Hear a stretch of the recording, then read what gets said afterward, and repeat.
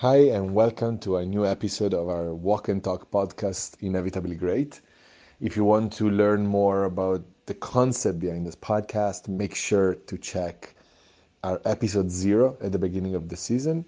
And if you want to dive deeper on the topic of spirit and how it affects performance, you can go on easierproject.com and spend as much time as you want diving into all the free resources over there. Okay, so let's get started for today from a basic assumption, which is anything we give time and attention to grows.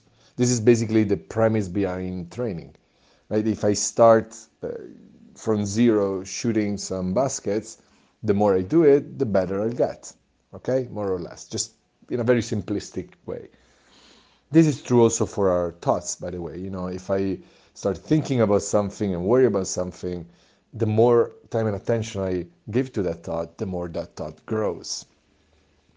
And the second premise is, where does our best come from? And we notice that when we excel at anything, if we look at our best games, what we find is that our best comes from the capacity of listening to ourselves in the moment and knowing what to do, right, in real time. Like that's really what the essence of any great performance comes down to. It's never an execution of a recipe. Yeah, it's never a mindless step-by-step set of actions following a commentary in our head. But when we are doing great, or when we look at someone else and we feel like, wow, that person is great at that thing, what we can feel is that capacity of following their knowing, their guidance in the moment.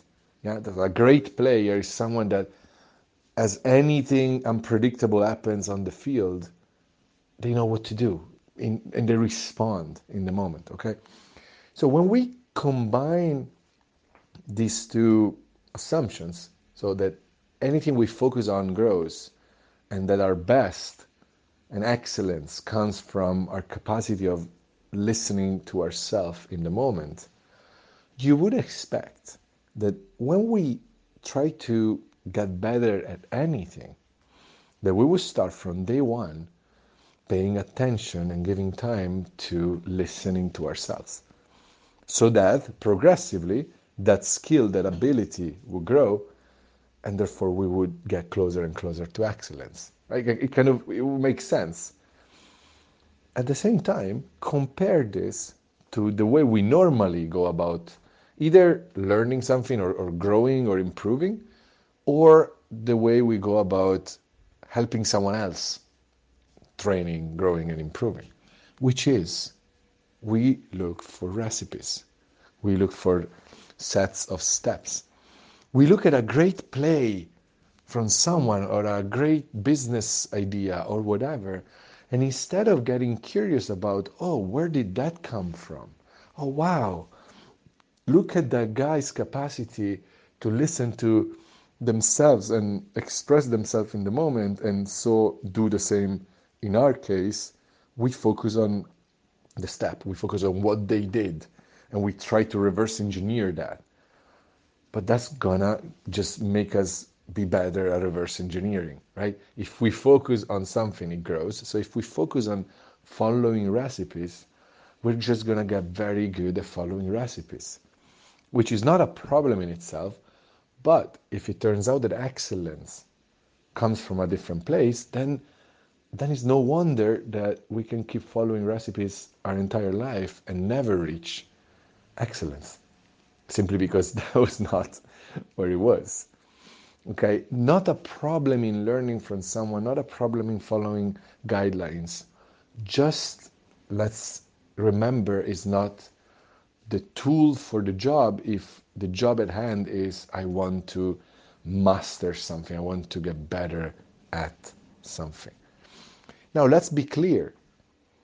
When I say that excellence comes from the ability of listening to ourselves, I'm not saying that, therefore, all learning is useless, all advice is useless. I'm saying that if you listen to yourself and you spend time and attention getting better and better and listening to yourself in the moment in all arenas, inevitably what comes from you sometimes might be, hey, ask for advice. Hey, go read a book. Hey, sign up for a course. But there's an enormous difference of doing something like looking for recipes because it's something that it's obvious for us in the moment. It came from listening to ourselves, so we're still on the path to excellence, or doing it kind of an autopilot because we think that that's where greatness will be. We think that if we just memorize as many recipes as possible, if we get really good at repeating what other people before us did, then maybe we're gonna also excel like they did. Well, that's not gonna work.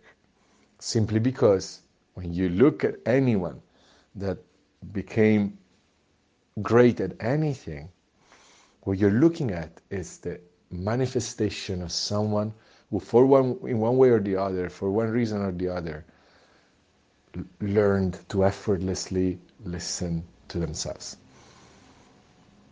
It's not what they did that made the difference, it's where it came from. So if you too want to excel, well, then you gotta look in the same direction, not do the same things, which is listen to yourself. And the more you do it, the more it will grow. And the more it will grow, the effortless it will become. And therefore you will constantly move towards excellence and mastery and self-expression at your best in all areas of life. Consider it. See what, listen to yourselves and see what you think. See what occurs to you to try or to explore, and go do that. And I talk to you next time. Bye-bye.